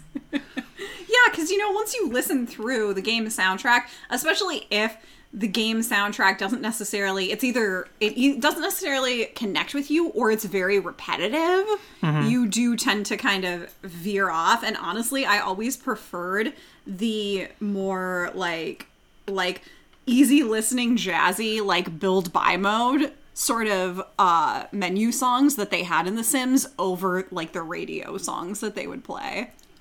You took the words right out of my mouth. So there's only 2 covers, and they're both vocal covers, which is kind of fitting for the song that this is. This is Ash Sings from 8 years ago. Only has 140 views, so definitely deserves more, since they apparently looks like she apparently memorized this song. So let's hear Ash's vocal cover of Gibberish.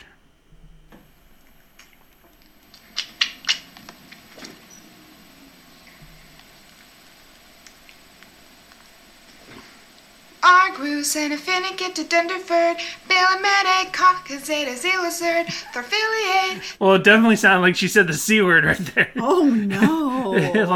like the chicken word, like, cock of the walk. Whether or not she meant it. Stinthenula Bilizae, the Wintoriate, Paraphilantiniae. Dorga Orpha, Dorga Billa, Dorga Orpha, Stipulir, Dorga Orpha, I love Dorga that her, like, as she's singing, her eyes keep, like, glancing off in, like, so she's different directions. Are they? She might have little cheat sheets around the camera. Oh, she definitely has a cheat sheet in front of her, but okay. her eyes, like, move, like, along, like, ooh, I'm doing a thing. Tortilation Frodamir. Stop talking gibberish or just stop talking. Stop talking gibberish or just stop talking. Stop talking gibberish or just stop talking. Stop talking gibberish or just stop talking. Now if I had one wish. I think she reached over and pulled into, like, folded some paper over, because she kind of, like, slightly put her arm up, and I swear I just heard a little paper crinkle there. So that one's pretty good. But then here's John Sperrig doing more or less the same thing with another, and these are both webcams, and this is 13 years ago with 3,000 views. Okay, and this one's actually got the track in the background.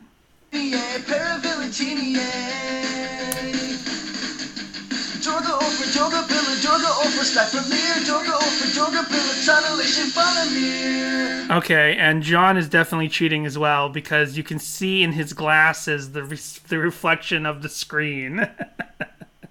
By the way, you might have heard our tea maker in the background a little bit ago, and now Jessica's making her tea. So, yeah, neither of these vocal covers seem to have gone the full route. Do we need to do the gibberish challenge where you basically cover your eyes and sing the song? If you want to do that, Dan, more power to you. Well, we don't have a lot going on in our lives right now, so I definitely have time for something like that. It definitely sounded like you said, stop fucking gibberish. Whoa.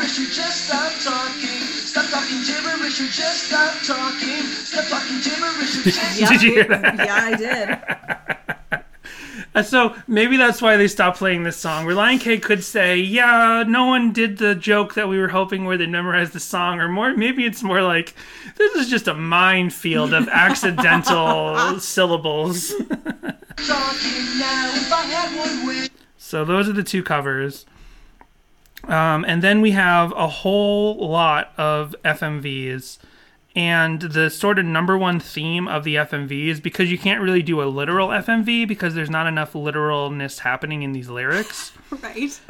There's at least 2. There could be a lot of people, like, shushing people. Maybe, yeah. But there's at least 2 that basically take the idea of gibberish and apply it to school.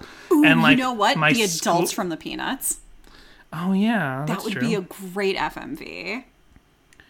You couldn't. How do you?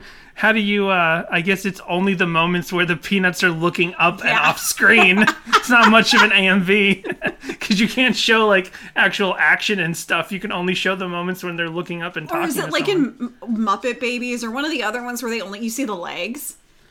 Yeah, that's in one of them. I can't remember which. Yeah, but the Muppet Baby. Yeah, but the Muppet Baby lady only saw her legs, but she talked. Yeah, that's true. So this one is uploaded by Paul Barnes, and it's one of the first school ones, and it's basically like... Whoa! Gracious. Sorry. We don't even, need the audio as much. But it's the first of the school ones where it's like school is gibberish. Like, what's worse than education? I understand the frustration. How, like, certain classes just, you can't, like, understand what's going on. Look at his button-down shirt and his Matt Thiessen hair. So from 8 years ago, Paul Barnes, as I said. Well, his 2003 Matt Thiessen hair, anyway.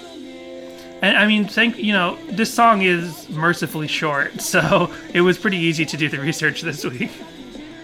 And he actually got mad, and he got up because the teacher was writing gibberish on the wall, on the chalkboard, and his paper and books were all gibberish, and he just went out into the hallway, and now he's checking out the ladies. He's gonna go find out who they're taking to the Sadie Hawkins. I know. And now he's doing a really bad job mouthing the words. Oh my gosh, no, that's a different guy. I thought that he was cutting, like, and doing, like, a trick thing where he was talking to himself. Nope, just another guy with the same button-down shirt and swoopity hair. Look at his boat shoes. And now he went and talked to a bunch of friends on the quad, and they were talking too much gibberish, so he got up on the picnic table and started, like, essentially screaming, but lip-syncing the song, and they all ran away scared, because they're like problematic energy.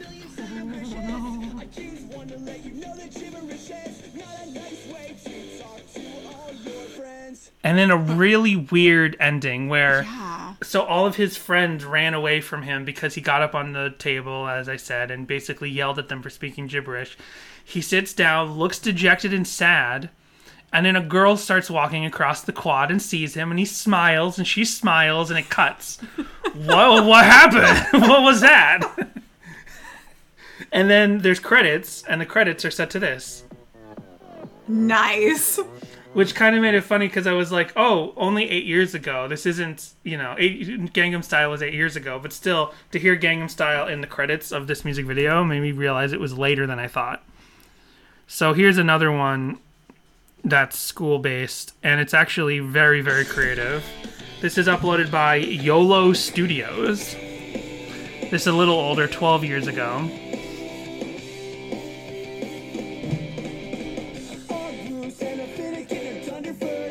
So there's a real energy to the edit and the camera work of this video. It's still clearly shot on, like, prosumer cameras, but there's a little bit of choreography here because, like, the whole... That's Jessica's tea is ready. The whole class is basically, like, doing arm movements and lip-syncing in unison and leaning in certain directions when they need to, and it's a very much more kinetic music video. Like, they really kind of planned the shots in a way that a lot of FMVs you don't often see. Ooh, they just did a nice little camera move where they did, like, a push in and then, like, a spin to the next scene. I mean, this is from a studio. It's from YOLO Studios, Sure. so clearly they know more about what they're doing. And also, everyone's giving it their all. Like, so many FMVs, you see, like, the one or two friends who are clearly the ones that care more about the music video, and everyone else is just like, oh, do I have to do this? So let's see what else we got. There's plenty of AMVs, more FMVs, Club Penguin stuff, Maple Story, Kingdom Hearts, all the kind of usual stuff. The kind of stuff we should have found for Sahara. There's an NCIS. I called it AMV. It's not technically an AMV. There's Naruto. There's some show called The Adventures of Lano and Woodley, which I've never heard of, but I guess it's a live-action sitcom from who knows where. There's a couple different lip-syncing videos. There's someone in their MacBook photo booth with that warping effect on their face and then lip-syncing it, but it's very cursed because the audio is coming in from the room. So if it was, like, added in post, at least would have that thing. But instead, you can kind of hear them going... like opening and closing their mouth. Right. There's 2 lyric videos. I'm just trying to make sure I don't miss anything that's really good. Oh, this one's pretty cool. So this one is just a band. This is the AMV type. It's just the band. It's just a bunch of people pretending they're the band and lip syncing and rocking, right? There's no narrative, no story. But the cinematography and the location are outstanding. This is uploaded by Lucas Gatley 10 years ago. And they're out in the woods in the middle of the night. Oh, wow. With, I think, like, work lights used as, like, the light to sort of light the scene. Tall trees. This is horrifying. A lot of underbrush. It really looks like a rock band is wrapping up the hiding of a murder. Yeah. It doesn't have... Jason's maybe gonna pop out at any moment. Right. This feels like it should be a music video for a horror punk or heavy metal band. But they're lip syncing to gibberish, and they're really moving around. One of the guys is holding the guitar case and pretending it's a guitar, because I guess they only had one guitar for the music video. Amazing. And they don't have a drummer. They didn't bring a drum set. That's Relient K energy, and I like that. I'm here for it. But they also have a real, like, New York hardcore sort of energy. Like, the singer is back and forth and back and forth. He's got, like, that wound up, like, hardcore punk aesthetic dance move that's not really Relient K. I mean, the camera they used is super good, and they put a little MTV logo at the bottom right. There's so much going on. I do kind of like some of these shots. It looks amazing. Because, they do some really great lens flare stuff, and they play with the lights. And it's a real guitar that they brought out. Their unmotivated Vampire Diaries lighting just to get a cool shot. And like I said, like, the camera they're using is good. It also reminds me of it's missing the neon, but it reminds me of the aesthetic of the What Does the Fox Say music video, where they're out having a party out in the woods. But since this doesn't have the neon or the sort of fanciful masks, it's missing that sort of, like, fantasy fun nature, and it only looks like a murder scene. If you told me David Lynch directed this, I'd be like, yes, this does look like Twin Peaks: The Return. There you go. Here's a bunch of people playing with chickens. She's like, shh, shh. And this is uploaded by Pixie Girl TKP 9 years ago. And it's just two girls in a chicken coop. Pretending to be chickens. And sort of chasing the chickens around. And it's a vertical aspect ratio from an iPhone. A 9-year-old video that's shot on an iPhone, Jessica. I just want you to sit in that for a second. So I don't think they set out to make a gibberish FMV. Somebody's little brother just came out. Yeah, they're just messing with the chickens in the farm one day, and then they decided to put it. One of them picked it up and put it to the camera. It's like, I got this chickie. That video is called Gibberish Chickens. I don't even know how I found it, because I don't think Relient K is mentioned specifically. In the description, they're listed in the description.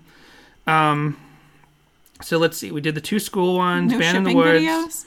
Not totally really. There are AMVs, but I don't think there's shipping videos specifically. Could absolutely be like put together a thing where it's like, stop talking gibberish and just stop talking. Oh, and stop making out with me, baby. Exactly. That was implied. This is Relient K's sexiest song, well before Collapsible Lung. Okay, person in the MacBook photo booth, we get that. FM. Oh yeah. Here's one. So this one's uploaded by RITSD Productions. And this is uploaded 13 years ago. This is called Relient K Gibberish Kara Style, which I assume Kara is a little upset. Thank you to Steven for being a stick in the mud, says Kara. A run into the screen door productions. Feels like it's just made for friends, but it's got 2,000 views from 13 years ago. I kind of love that production company name. Right. You know, doing this podcast really does speak to something that we love. Okay, she picks up, like, a French, like... instruction manual. Instruction manual for, like, electronics or possibly, prescription drugs or something. She took French prescription drugs. Look how good that did. And she looks confused because it's gibberish to her. And then it cuts to her outside, and she's skanking. Skanking it up. Pick it up, pick it up. And now she's doing the, like, superstar move. And I don't know what she's Oh, I guess she's looking at the instructions. Oh. Is this the thing she's trying to put together? Right. Yeah, I think so. So it was like an electronic or some sort of, like, home good that had French instructions. And then she goes outside and someone drives away without her. And I guess now she's holding up a map and trying to get around. And the person is speaking to her in another language.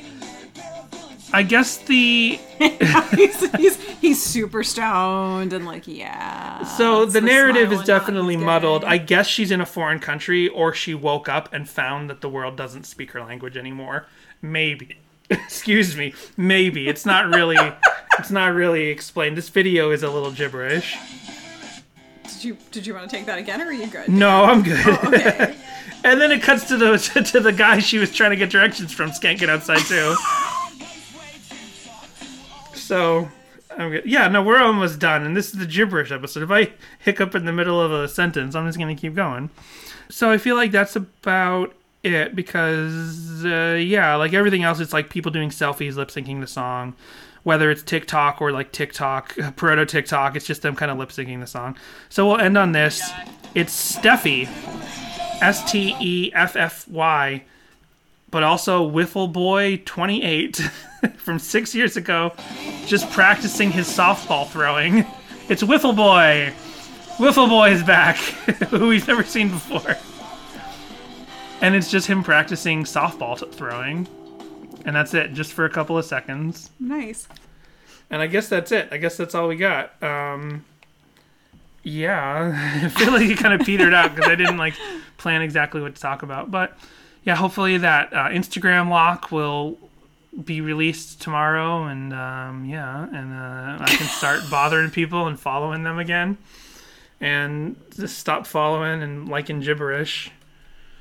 Jessica, do you like this song more, the same, or less than before we started? Probably more. Oh, really? Yeah.